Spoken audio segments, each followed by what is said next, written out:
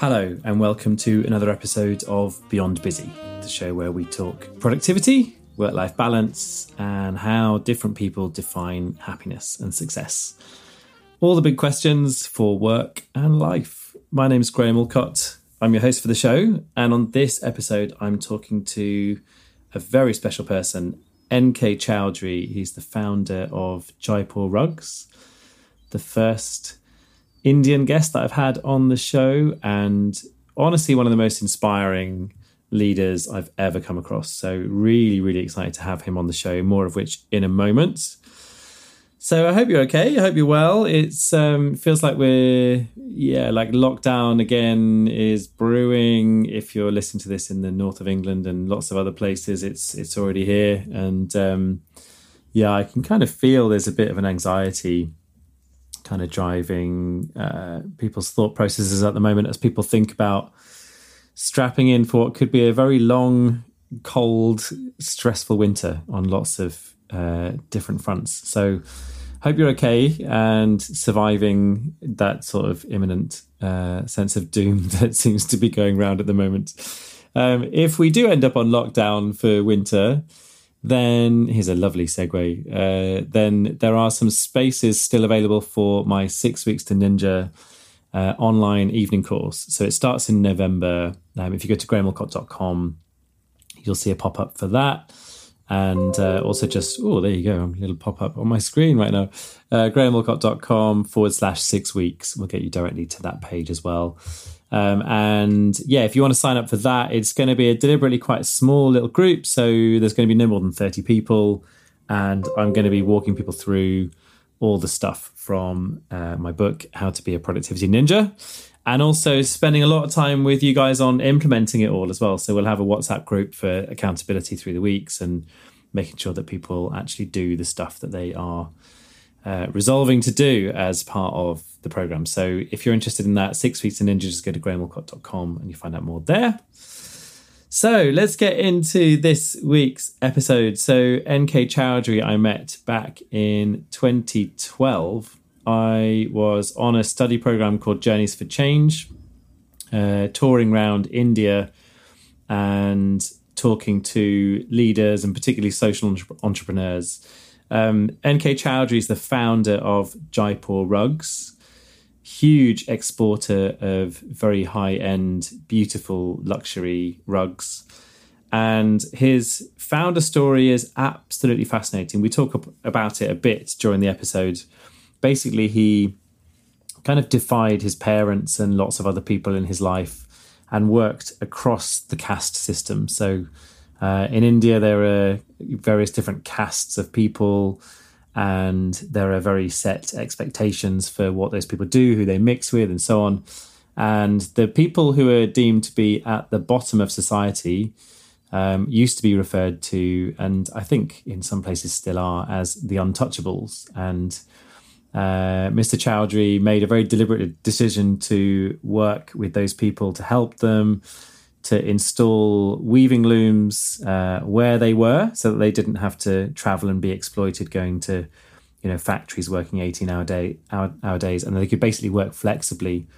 And we toured around a few of the facilities of Jaipur Rugs. It's we toured around a few different villages, and it's just absolutely remarkable what he has built, and his eloquence and just presence as a leader are just phenomenal. It's fair to say that English is not his first language, so this is a slightly difficult listen. You might find it just takes a few minutes to just kind of adjust to some of the pronunciations and to really kind of hook into this. But honestly, I would say just listen to it twice because he is so inspiring. And I'm going to be doing some writing over the next few months, particularly around heart in business and, kindness in leadership and a few topics around that. And it's fair to say Mr. Chaudhary is very high up my list of people to feature as a case study as part of this. So super inspiring. We reconnected a few months ago and I said, I'd love you to come on and do the podcast. And he said yes. So I'm just delighted and thrilled to have him on. So let's get into it. Here's my conversation with Mr. NK Chaudhary. I'm here with NK Chaudhary. You're based in India, in Jaipur. So first thing to say is it's early afternoon here, late afternoon there. So good afternoon, Mr. Chaudhary. Good afternoon. It's just such a pleasure to have you on the podcast. And just before we press record there, we were talking about how I was talking about the government lockdown and guidelines about home working and not commuting to offices. And you're saying that you actually live in the same compound as where you work as well. So that makes two of us. So let's just start by, do you want to just describe where you live and what your setup is around life and work? I live in the same campus of my office. And so it is much easier for me to take my lunch hot at the home, and because so many people are not coming to the office, so I spend my 50-60% of time at the home, and I only come to the office when I need. And in last four months, I think it was totally a different journey, very, very comfortable. Yeah. And very joyful. Yeah. And what's changed through the current COVID situation, and how is that, like what's happening with COVID in India right now? Things are getting worse and worse day by day after the opening of the lockdown. And government is trying very, very hard. But still, it is very, very difficult to prevent the COVID. Yeah, and I suppose also in India, you have some very densely populated cities as well, right? So, Delhi and Mumbai, and I've spent a little bit of time in your part of the world too, in Rajasthan and Jaipur and places. But yeah, you have a lot of people in small spaces, which must also make it quite difficult to contain something like this. Yes. You are right. Yeah, so let's talk a little bit about your journey then with Jaipur Rugs. Honestly, I remember coming to visit you I think it was back in 2012, and just coming away from that visit, just so inspired by you and the work that you'd done. And what's quite interesting, we were just talking there about how your house is in the same compound as the offices. And that's kind of how you started, right? So you getting into the business of hand-woven rugs. Right. The first looms that you had were in your house. So you've always been someone who's worked from home and sort of combined work and home in the same location, right? Right. So should I share my journey? Yeah. After passing my graduation exam, I started my career selling shoes from a little shop which my father started. I also got a permanent job in a nationalized bank. I declined the offer as I wanted to do something of my own, and there was very little room to grow at the shop on which I was working. So then I tried to find out my passion, who am I, what would I like to do, and I found that I'm a people person and I love nature. So at that time, I realized that there were very less weavers in India, but the export demand of carpets was very good. So I thought I must start this business because I will be able to go to different villages and I will be able to work the people who is rejected by the society, by their own family members. So 42 years ago, I took a loan of $200 from my father, bought 2 looms and 1 old cycle, and I started this carpet business. After I started this business, I was in so much love with weaving and the weavers that I used to take my lunch with the weavers, and I was spending all my time with the weavers. But the first challenge which came at the time is from my own family members. In those days, rug weavers belong to the untouchable class and were not given the same social standing as others.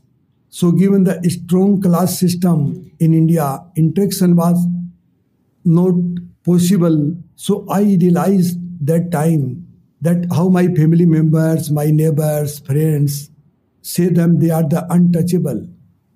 How we can judge a person by the caste. And at that time I realized the hypocrisy in the society. People are something else at their home. They are something else in the office. They are something else when they are alone. And then I was a contractor manufacturer for nine years and spread my business in and around my village. And after 9 years, I came to Jaipur to start my own export with my brother. I stayed for 3 years in Jaipur, but at that time I realized the carpet have a huge demand. So to satisfy the demand, I went to Gujarat, to a tribal area. The government of Gujarat was trying to develop that area because there was very huge unemployment. And on the very first day when I was there, the local people told me, if you go to this area, people can beat you, people can kill you. They are the tribal people and they are not very welcoming to the outsider. So this is in Gujarat, right? Yes, Gujarat. Yes. And how far is that from Jaipur, just for people that don't know the geography of India, which I have to say I don't know that well either. So it is 800 kilometers from Jaipur. 800 kilometers. Okay. So people told me that you should not work in this area because tribes are not very welcoming for the outsider. So I have got an English friend who lives in London. His name is Ayla Cooper. And he is known for writing the books about the painted walls of the Shekhawati.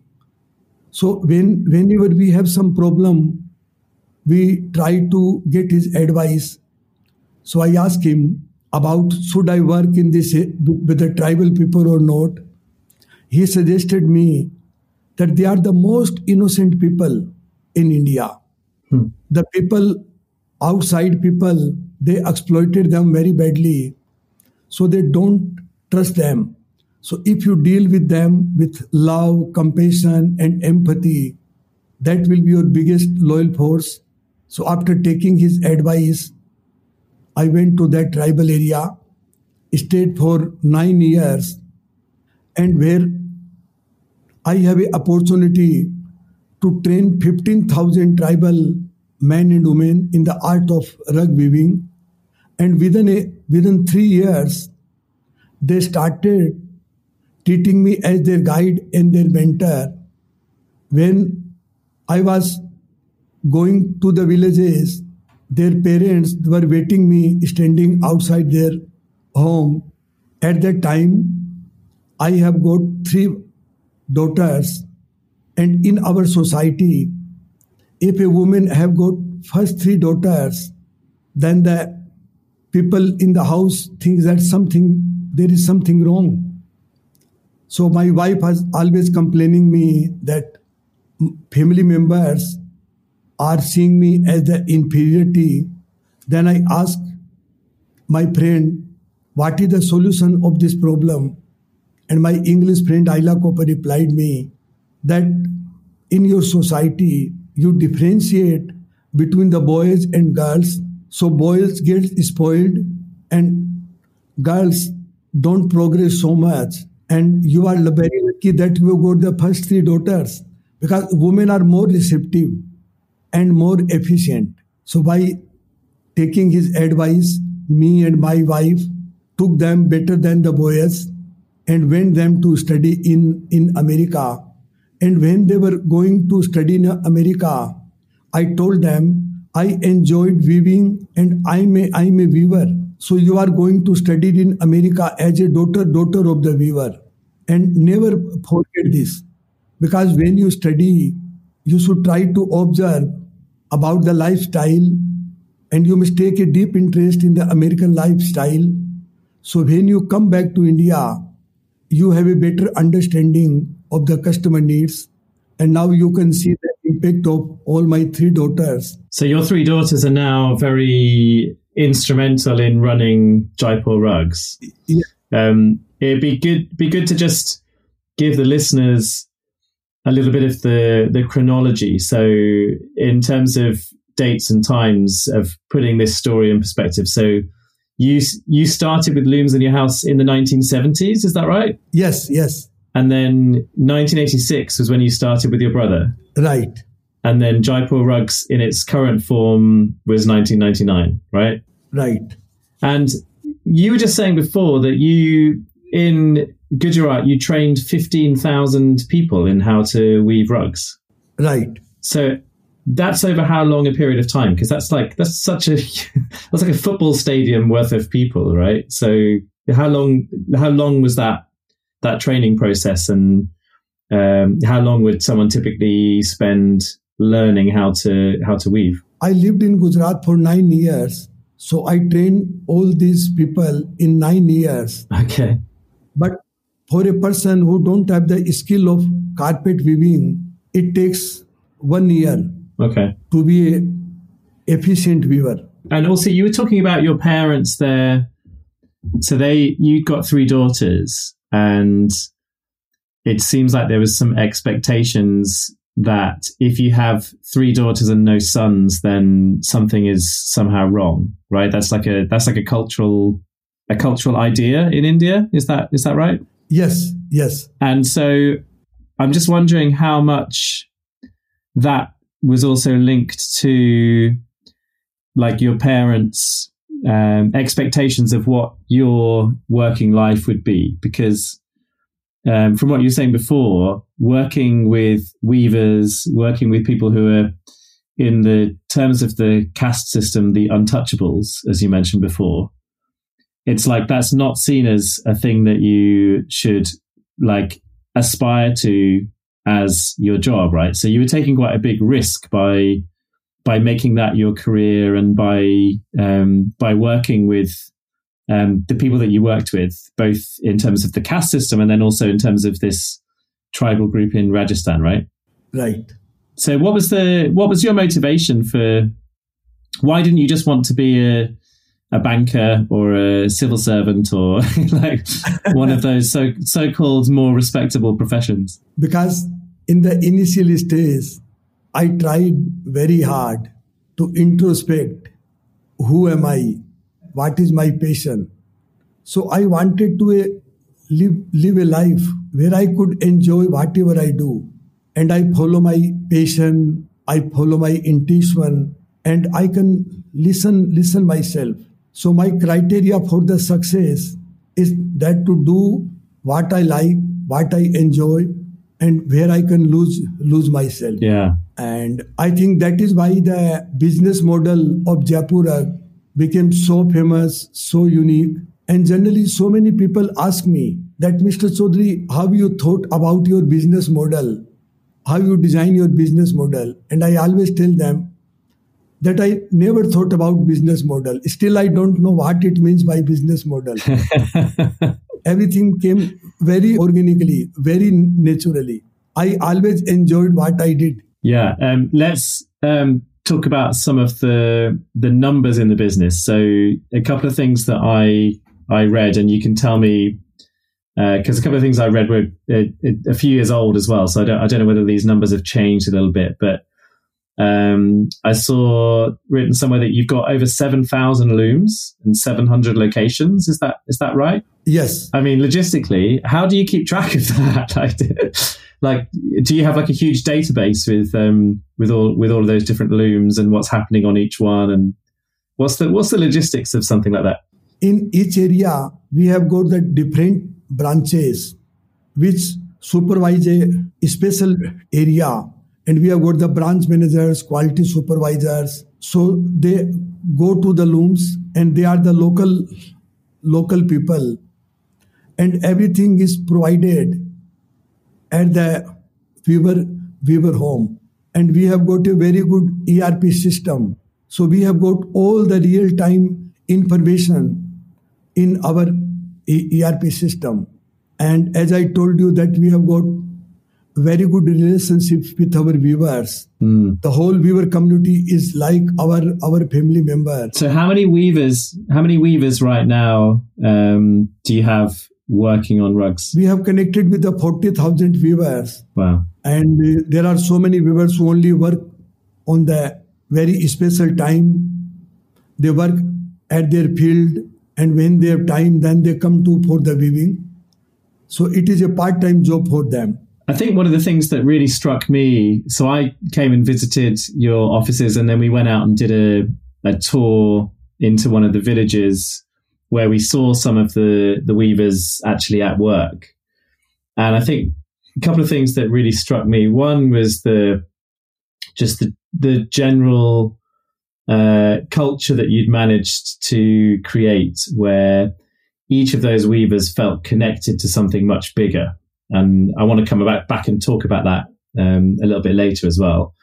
And I suppose the other thing that it really, really struck me was that this is, in lots of these villages, a way to create employment, particularly for female members of the household who otherwise have childcare responsibilities and lots of other things going on. Right. Where it would be really difficult for them to entertain doing a more regular job, or it's quite difficult to find jobs in a lot of these more remote places as well. Right. And so, do you see sort of part of your mission as about empowerment of people who are very poor, and also empowerment of people who are women? Is that something that was, like you say, it was organic, but that must have been part of what was driving you to expand in the way that you did and create the business model in the way that you did? I think that if you love yourself, if you trust yourself, it start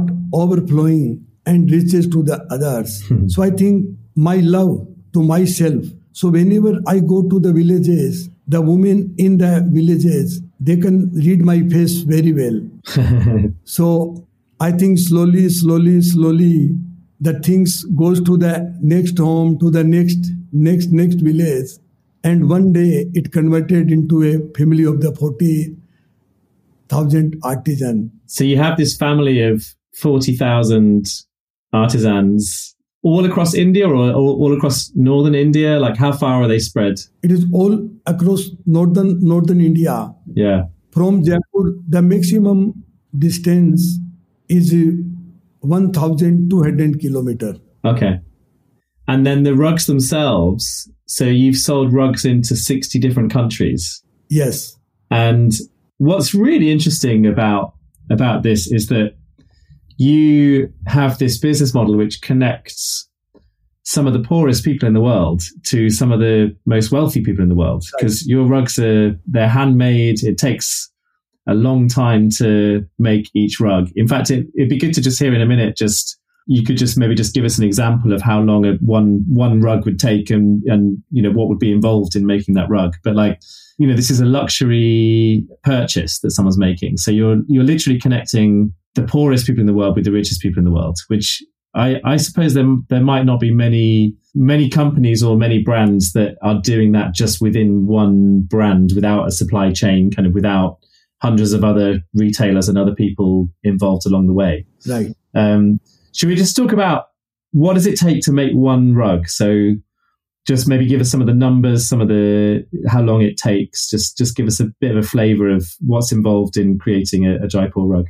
As you know that CK Plath, who is the number one management guru, also did a case study on Jaipur rug business model. This is the one in the fortune at the bottom of the pyramid. Yes. Yeah. We'll put a link to that book in the show notes as well, so people can check that out. Right. He said that Jaipur supply chain is the most unique by connecting the poorest of the poorest with the richest of the richest, by enhancing the capability at the grassroots. So when I started this business, I have a firm belief that there are two ends of this business. One is the end consumer and one is the weaver. And if I complete this circle, it makes the totality, it makes the whole. So I started this business with this vision, and Jaipur is only a platform to connecting the end consumer with the weavers. And as far as your question, how many time takes a carpet? Generally, it takes a 8 by 10 carpet. It also depends upon the quality, number of the nodes, but still it takes 3 months to 6 months. So 3 months to 6 months. Is that one person weaving full time, or they're doing that part time? No, not one person. On a 8 feet wide carpet, there are about generally three women. Okay. Working on one carpets. As I told you that it is a part-time job for them. Mm. So when they are free, they weave on the carpet. And I also read somewhere that an average carpet that you would produce would have almost 1 million knots. Is that right? Yes. 1 million knots in a big carpet. Yeah. You are right. Wow. So it's just, and I've seen very many of these rugs up close as well, and they are just absolutely beautiful. Right. So we'll maybe just put some links as well, just so that if you're listening to this, you can just get a sense of what Jaipur rugs are creating here. I love this phrase that you had, which is, we don't sell carpets, we sell a family's blessing. So can you just tell us a bit more about what does that mean? We don't sell carpets, we sell a family's blessing. Because I see Jaipur rug as a platform connecting the end consumer with the viewers. So our tagline is that we don't sell the carpet, we sell the family blessing, we sell the stories, we sell the experiences, and our carpet is free. Because I tell you one thing, that Raj Sisodia wrote a book, it published last year. The book is all about healing organization. So he writes in his book about Jaipur rug that how Jaipur rug business model is healing the society, and by healing the society, it is also healing the customer. Because due to Jaipur rug business model, the dignity of the weavers went many times, and their income became 2-3 times more what they are earning before. And they have a better life. And now they are so open that it transformed their life. They are getting the dignity, they are getting the money. And it is a very big change in their life. And from last 10 years, I'm seeing thousands of people each year come to see them, to spend a lot of time with them. And I have seen thousands of people coming throughout the world. They say, this is the best experience in our life. This is the best experience in our 1 month visit in India. And we are getting also so many emails, communications from our end consumer, that when they hear the story of the carpet they bought, how this carpet has transformed their life, they feel enlightened, they feel joyful. And it feels like storytelling is a very important component in the business, right? So on the one hand, you can look at it as, you're producing these carpets and then you're selling these carpets. But as you're saying there before, it's like actually what you're really selling is this sense of healing and this connection between the weavers themselves and the end consumers themselves. And you've used storytelling a lot within Jaipur Rugs as a business.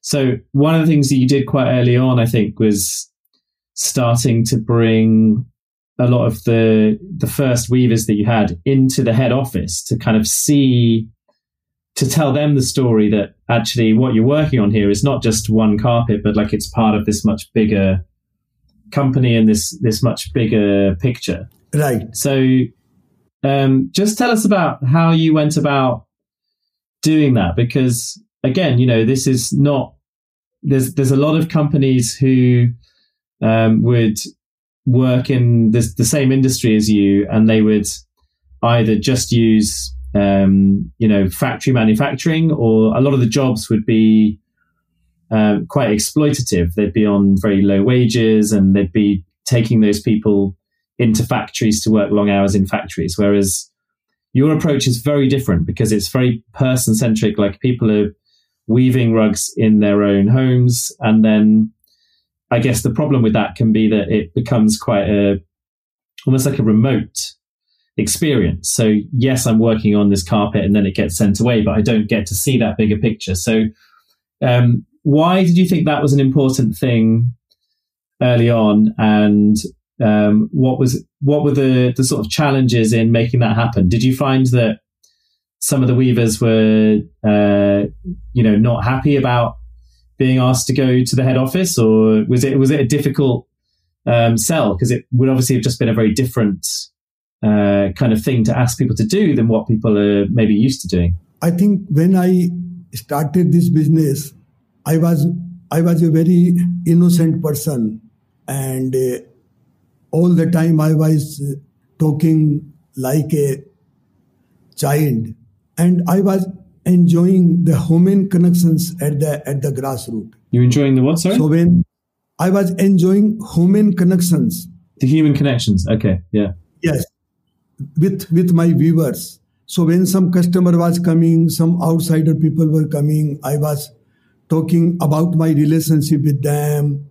And slowly I realized that people who come globally, they realize that the story, what I'm telling to them, is very authentic and driven by the innocency. And 10 years before, we ask all our customers, people coming throughout the world, that you can go to meet the viewers. And when to see the viewers, they show the more better things, what we were telling to our customers, to our people. So I think the authenticity and the innocency in business is the main part of the storytelling. I think there's so many things in business that are quite inauthentic, right? So people tell lots of stories about how environmentally friendly they're going to be, or about the diversity of their organization, or about what the promise of their brand is, and all these kind of things. And often they can be quite fake and quite inauthentic. But I think what's interesting is that I think you recognize quite early on that you just have this very authentic story to tell. And actually that's a big part of the brand, isn't it? It's like selling that to people who have the money to buy luxury goods is like a really big part of the success of Jaipur rugs, right? I think because this story have the authenticity, and I always talk about business is all about connecting the human beings by the heart. So I can see a very big future that end consumer, interior designers, architect, and Indian designer, and our viewers, they are co-creating together. Because when we connect with the people, then the creativity of everybody in the system comes together and creates something new. And as the success of our project Manchaha, the designs created by the viewers got 7 global awards in last 7 years. So this is a thing where what you've started doing is saying to the weavers, okay, rather than just weaving the carpet, like, do you have ideas yourselves about the designs? And there was one I saw in a video which was to do with, was it called Disharmony or something? And the idea was that there was some weavers working on this carpet and then they weren't getting along, and then you could see like this, almost like the story of them being in disagreement with each other on one end of the carpet, where lots of the bits of weaving were kind of not linking up properly, and then later on the carpet you can see that it's all much more harmonious, and you kind of see that journey of them from like disharmony to harmony, and like that was their design. Yes. To create that. So again, using that storytelling so that the weavers are actually involved in the design. Was that something that just came from like conversations that you were having with them, or was that your vision? Like, how did that come about when you first started doing that? That there were three men, and when they started their own designs, they were not very along with each other, but slowly they started communicating with each other, and ultimately they were working together, and design were very symmetric. So when we saw the carpet first, that we realized this is not going to sell. This is the biggest mistake which I have never seen before. But when we started telling the story to our customer, that it became so famous and also won the award. And now inspired this design, we made so many designs from the inspiration, and those are the best-selling designs. Wow, that's cool. And you also have you have a loom in your head office, right? So when people, either weavers or foreign visitors or employees, when they first come into the office, everybody like ties a knot in this loom so that like over a long period of time, everybody creates this one carpet, right? So how long has that been like going on for? This is from last 6 years. Okay. My daughter Kavita, she's a designer and she's very creative. So she does so many things like that. And how long will it take to finish? It takes years. And it's like part of the story that it will never finish. Like it's almost nicer if it's like a constantly developing thing, right? Like it would feel like sad to get to the end almost. Yes, it will continue. And I want to tell you a very interesting story that one day the textile minister of India, central textile minister, who came to see our business model, and we took her to the loom and she started weaving on the loom. So you've had government dignitaries, you've probably had people from very many countries, and all kinds of different people all working on this same carpet. Yes, that's cool. Let's talk a little bit more about you and some of the things that drive you. When we spoke a little while ago, you were saying to me that you feel like you have 3 enemies. Yes. And you were talking about desires that are unsatisfied. Yes. Your ego. Yes.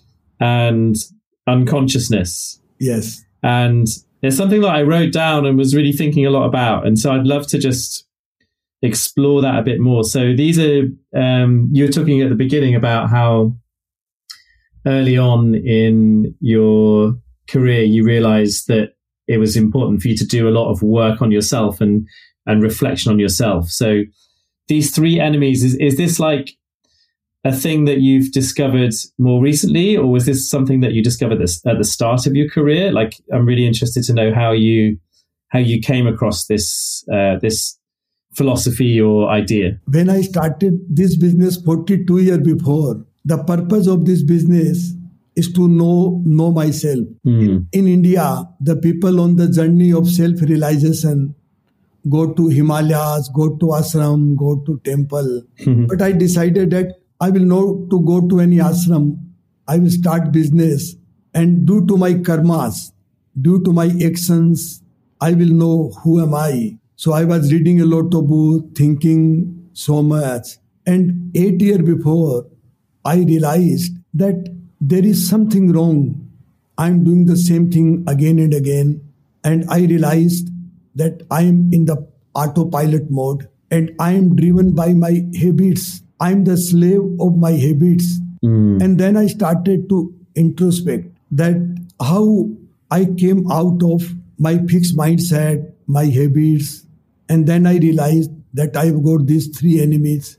And I also realized that I was driven by unconsciousness. So slowly, early in the morning, I started introspecting that what I did yesterday, why I did it. And I found that I was a very reactive person. I have got so much negativity. I was driven by unconsciousness, habits. And slowly, by the practice, I was able to see myself, my actions, my own thinking. And I found that slowly, I can see the things. I was able to see the things which I was not able to see before. And I can see a huge change in my personal life and in my business decisions. And I want to tell you one thing, one example, that one day I was sitting in my office and was thinking that I'm not getting the people who are aligned to the values of Jaipurag, who are aligned to the purpose of the Jaipurag. And an intuition came to my mind, and I changed the name of my HR department. And the new name was Search for Divine Soul. The Search for Divine Soul? Yes. Wow. So the HR department is still called the Search for Divine Soul? Yes. Yeah. So I called out my HR people and tell them that from today, we are not going to take the interview of their experience, of their clothes, of their age. Now we must find a person with the passion who is on the higher journey of the truth. We must only take the people who are the inner journey. And thank God, within the last 3 years, we have got so many people who is in the journey of enlightenment, and their work is so excellent. And I'm sure they are creating a great future, not only for the Jaipurag, but for the customer, for our viewers, and for the whole country. So you're looking for people when you hire who have this journey towards enlightenment, which I'm guessing part of the way that you would find that is to look for certain values. But I'm just curious, how do you do that in a job interview, like in a recruitment process? Yes. How do you find people that you feel are more enlightened or on that journey? I want to give you one example, that so many people came, and the smart people, they read on our website and they read about Jaipurags, and they say that we want to work with the society and we want to do the noble cause and we want to help the others. And some spiritual and religious people comes and they say that we want to meditate the other people. We want to increase in the consciousness of the other people. So the one thing which I ask them, that tell me about your inner journey. I know you have a great thinking about doing the good for the society, but how are you doing good for yourself? And then I can understand the person is on the journey of truth or not. And what's your experience in terms of how people find that? So do you think there are just people who are much more self-reflective than other people, or are there particular practical tools or practices like meditation or yoga or something like that you think generally lead people more towards that kind of self-reflective thinking? I think the biggest thing is that they are very self-reflective. They think about themselves, and I think it gives them chance to see what they are doing, so they can always avoid themselves from doing the wrong things for the wrong reasons. And all these people, they don't do the things which don't add the values, and they are very highly focused, and they always believe in the deep work, and that makes a difference. And when you yourself spend a lot of time on your own journey to enlightenment, and you talked before about spending a lot of time in the mornings thinking about yourself and thinking about some of the enemies within yourself and so on. Like, what does that look like? Do you meditate? Do you just sit quietly? Do you journal? Like, what does that look like when you're spending that time? Or is it just, it's in the moments where you're walking or eating or whatever? Like, do you have a particular sort of practice yourself around those kind of things? Yes. What I realized in last eight years, that if I want to transform myself, all the spiritual practices is like the stairs, but that is not the destination. The destination only comes from the understanding about the self. So I try to develop my understanding that what I'm doing, why I'm doing it. And I want to give an example. At the stage where I am today, I realize that we create a false identity into the business, into the society, into the family, that I'm this. And I realize for myself, it means nothing. You only create the false identity when you don't know yourself. If you know yourself, you need not to have the outside recognition.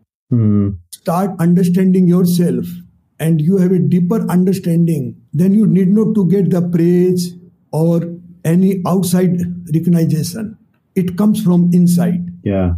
Can we talk really quickly about those three enemies that you were telling me about before? So desires, ego, and unconsciousness. Yes. Because when I realized these three enemies within me, I found that what I'm doing, I want money, I want fame, and I'm in a hurry to get the money and the fame, and it is putting me in the autopilot mode. And the second thing about the ego, the false image of myself. I'm this, I'm that, I'm a good person, I have this. So I'm creating my identity in different ways.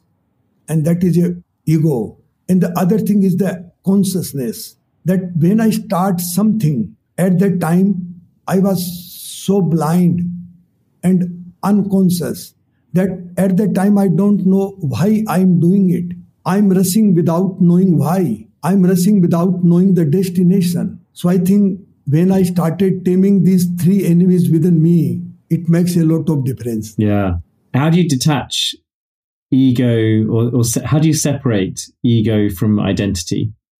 Because before there you were talking about the ego of I'm helping people, I'm compassionate, I'm doing good. And these are often in a Western viewpoint, things that we think about as being detached from ego, because we tend to think of ego in the West as being about selfishness, right? And self-centeredness. So how do you kind of recognize which bits of your identity and your sort of definition of you is ego versus how much of it is the real you?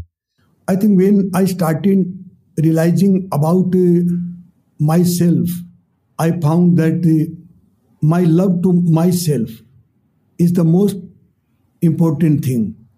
And up to now, I was searching myself outside the outer world. So what I think that the more you come closer to yourself, then you can see the relationship in the outside world, the connection in the outside world actually don't exist. The only connection which we can make is with ourselves. And I also think that when we starting knowing ourselves, the love, gratitudes start within us and one day start overflowing. And when it start overflowing, it reaches to the other.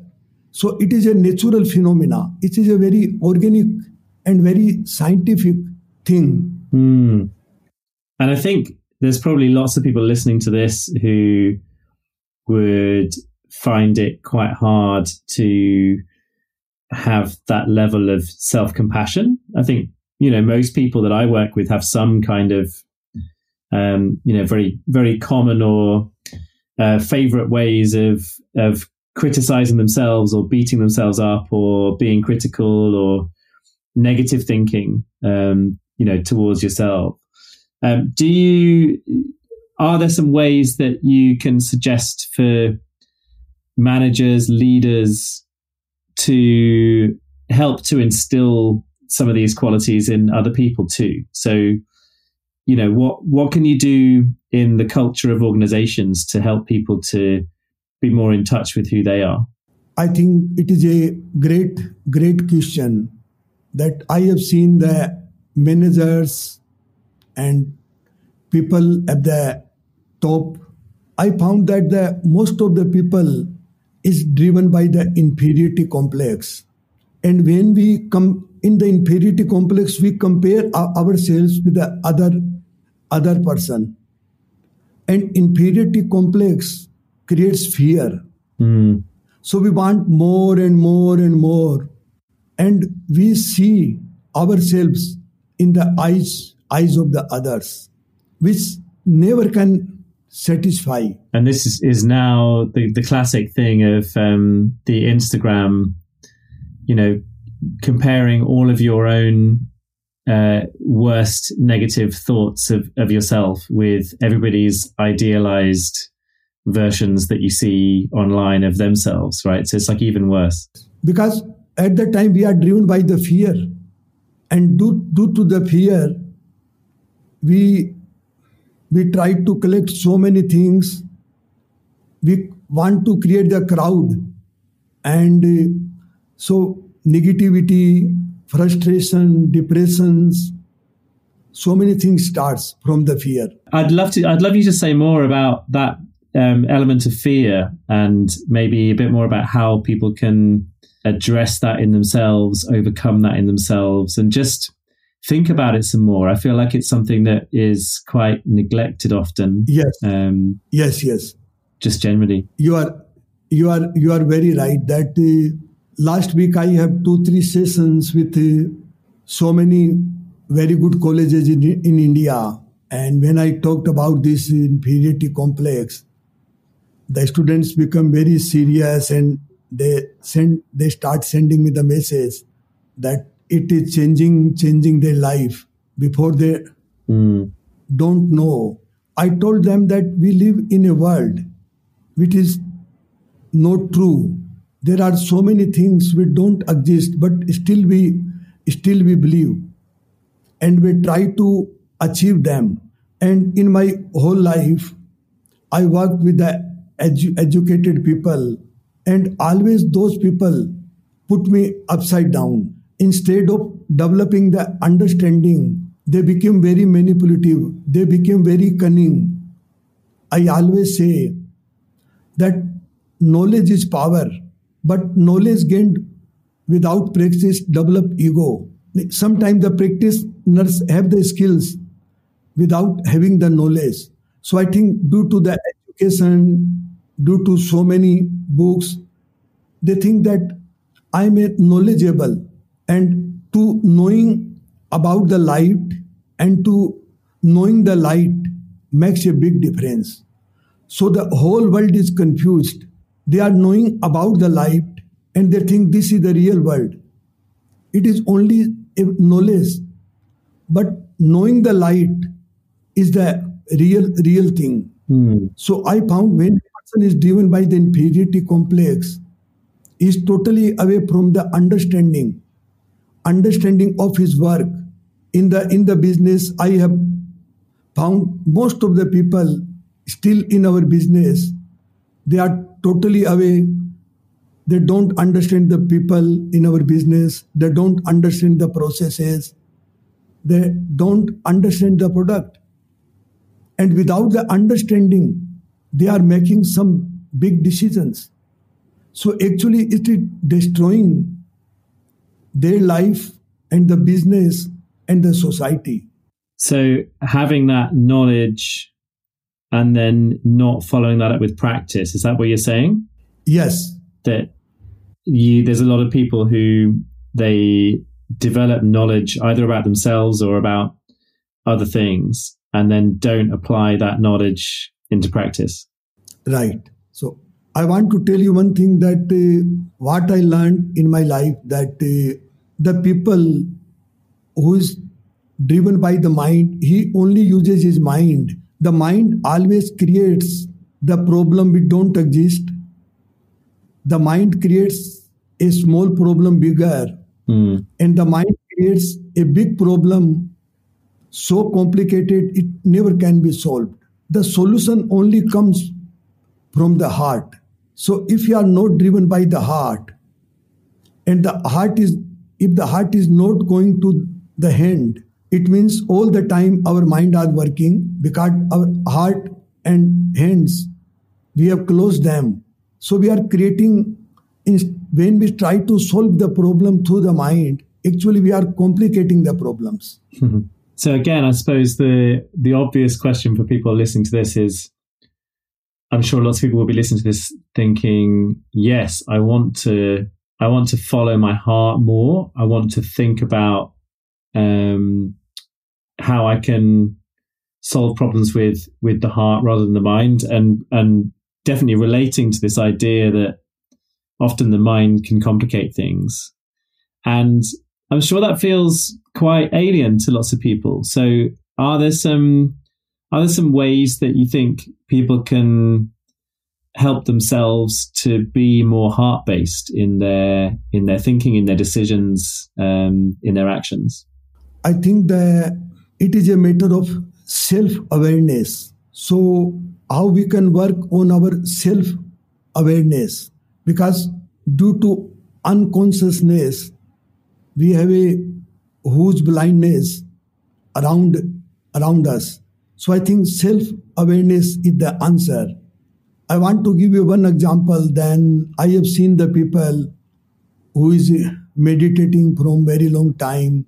And when I interact with them, I found that when they meditate, they have a different meaning. And when they came out of after meditation, they have a different meaning.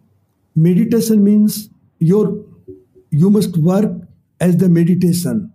So your work became your meditation. So I think self-awareness is the answer. So you're saying meditation doesn't help because it becomes almost like a job in itself? Is that what you're saying? No, I'm saying that meditation is like the stair. It will help you to reach at your destination. But meditation with understanding, that makes a difference. That when we meditate, how after I came out of the meditation, how awareness I have in my everything I do in the daytime.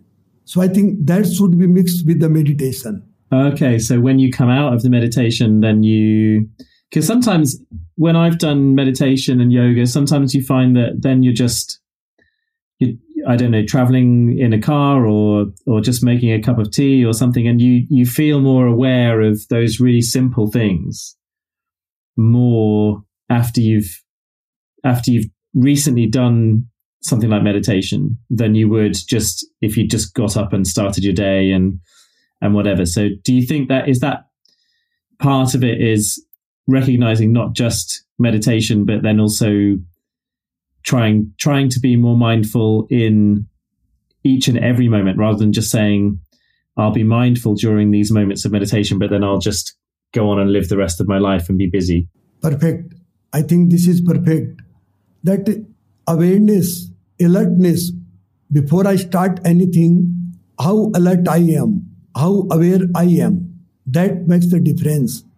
And I think the practicing the awareness, the practicing the alertness, it really make a big difference, whatever we do. That is the real meaning of meditation.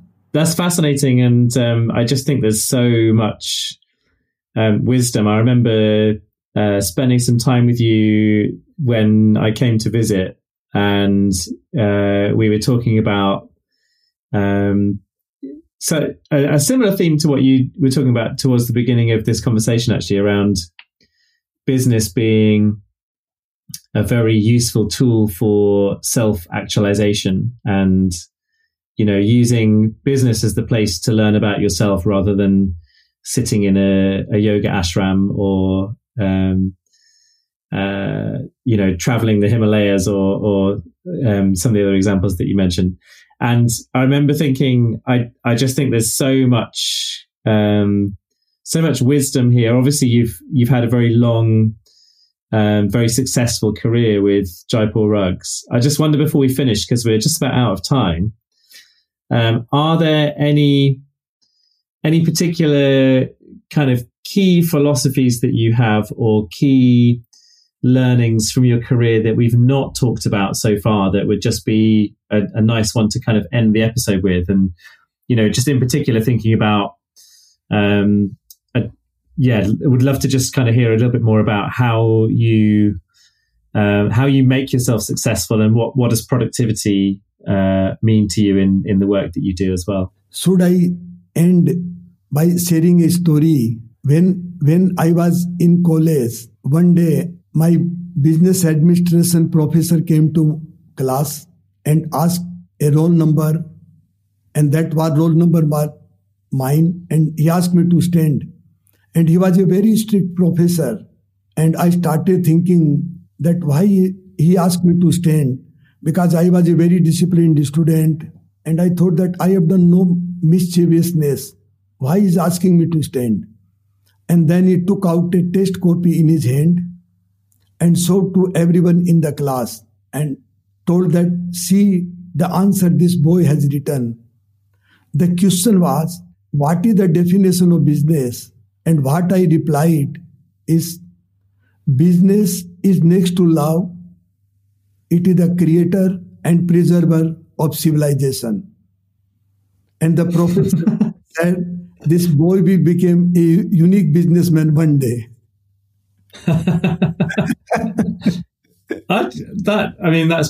That leaves me with so many more questions about how. I just have to ask you before we finish then. So why do you think you had that kind of perspective at such a young age? Because this is when you're in college. This is before the business. Yeah. Why did you have that kind of perspective at such a young age, do you think? I think it is very, very, very organic. But what I remember in my young days, or when I was a child, that I realized that I live in a family, I live in a society where the people are driven, as I told, by the greed and desires, and they were doing the wrong things for the wrong reasons and suffering very badly. So I can see it very clearly since my childhood. So I think then I took the different path due to that learning. That's cool. And I know you spent quite a bit of time yourself in the US and the UK, and very many other places around the world. There's often this sense of cultural difference between East and West.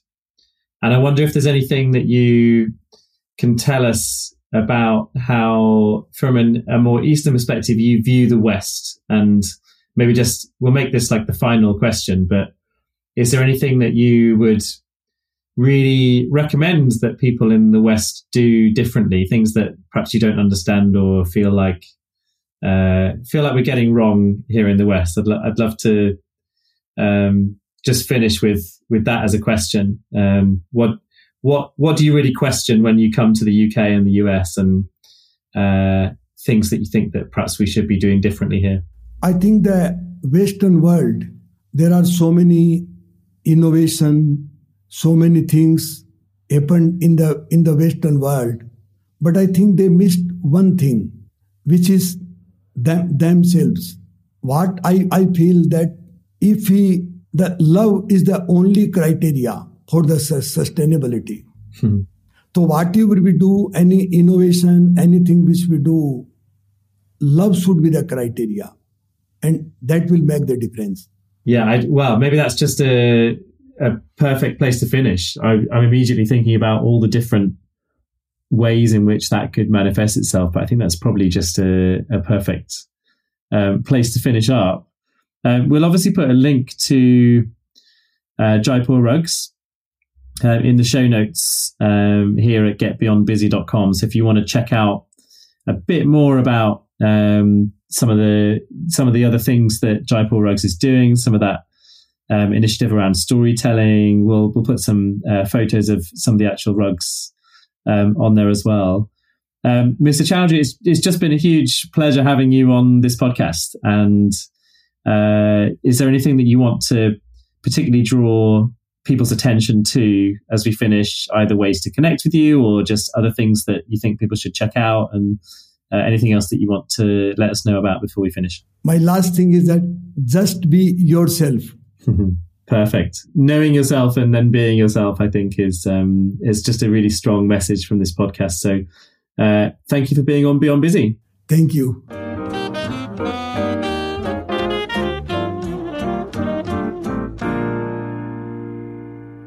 Wow, I hope you enjoyed that one. I honestly just don't have a lot to say after that, other than thanks to Mr. Chaudhary for his time, and really looking forward to working with him again over the next few months, as I said. If you would like to find out more about the previous episodes, we have the show notes at getbeyondbusy.com. So getbeyondbusy.com. And this episode is sponsored by Think Productive. So if you're interested in productivity workshops and training for your business, then just go to thinkproductive.com and you'll find out more there. Quick reminder again that there are tickets for my 6 weeks to Ninja online course starting in November 2020. Come and be locked down with me in the evenings and boost your productivity, and we will help each other through this long winter. So grahamwalcott.com/6 weeks, and you can find out more there. I also did a big mail out last week. So I'm doing this weekly email list called Rev Up for the Week. And if you want to sign up for that, just go to grahamwalcott.com, and on any of the pages there's a little sign up form. And Rev Up for the Week is my weekly email where the idea is I put a positive, thoughtful thing in your inbox every Sunday ready for the week ahead. And I really just felt compelled to write last week's one about The Social Dilemma on Netflix, which I just watched.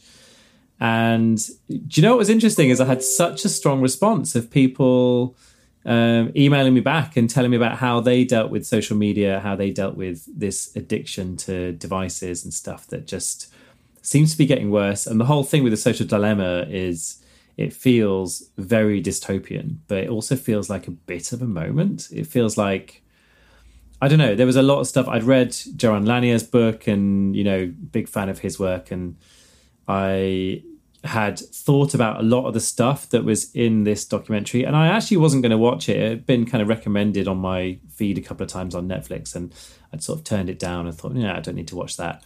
But then when you do, just the way they put the argument across and the way they use this particular narrative device of actors pretending to be the algorithm of what to show you to sort of keep you hooked in, it really made me think, oh my God, there's something really serious here that if we're not careful is actually going to just destroy us all. And, it was very difficult to write a rev up positive piece for my mailing list. I think I did a pretty good job of it, but it was a difficult one to make positive, that's for sure. And what was interesting was just how strong the response was with people just emailing me back. So if you did email me back, I'm still working through the replies, and I will reply to you, as I always do to people who reply to my mailing list emails. Just always, not always the next day after I've received it. Sometimes there's a little backlog. But yeah, so if you want to be part of that, we'll actually put that mailing list one up on the blog somewhere, maybe on my Medium or on grahamwalcott.com somewhere, so you can have a read. But sign up to my Rev Up for the Week mailing list, grahamwalcott.com, and you'll get the future ones. So that is it for this week. Thanks to Mark Steadman, my producer on the show, and Podient for hosting. And we'll be back next week with another episode. We're now a weekly podcast. So spread the word, like, subscribe, all that good stuff. I'll see you next week. Take care. Bye for now.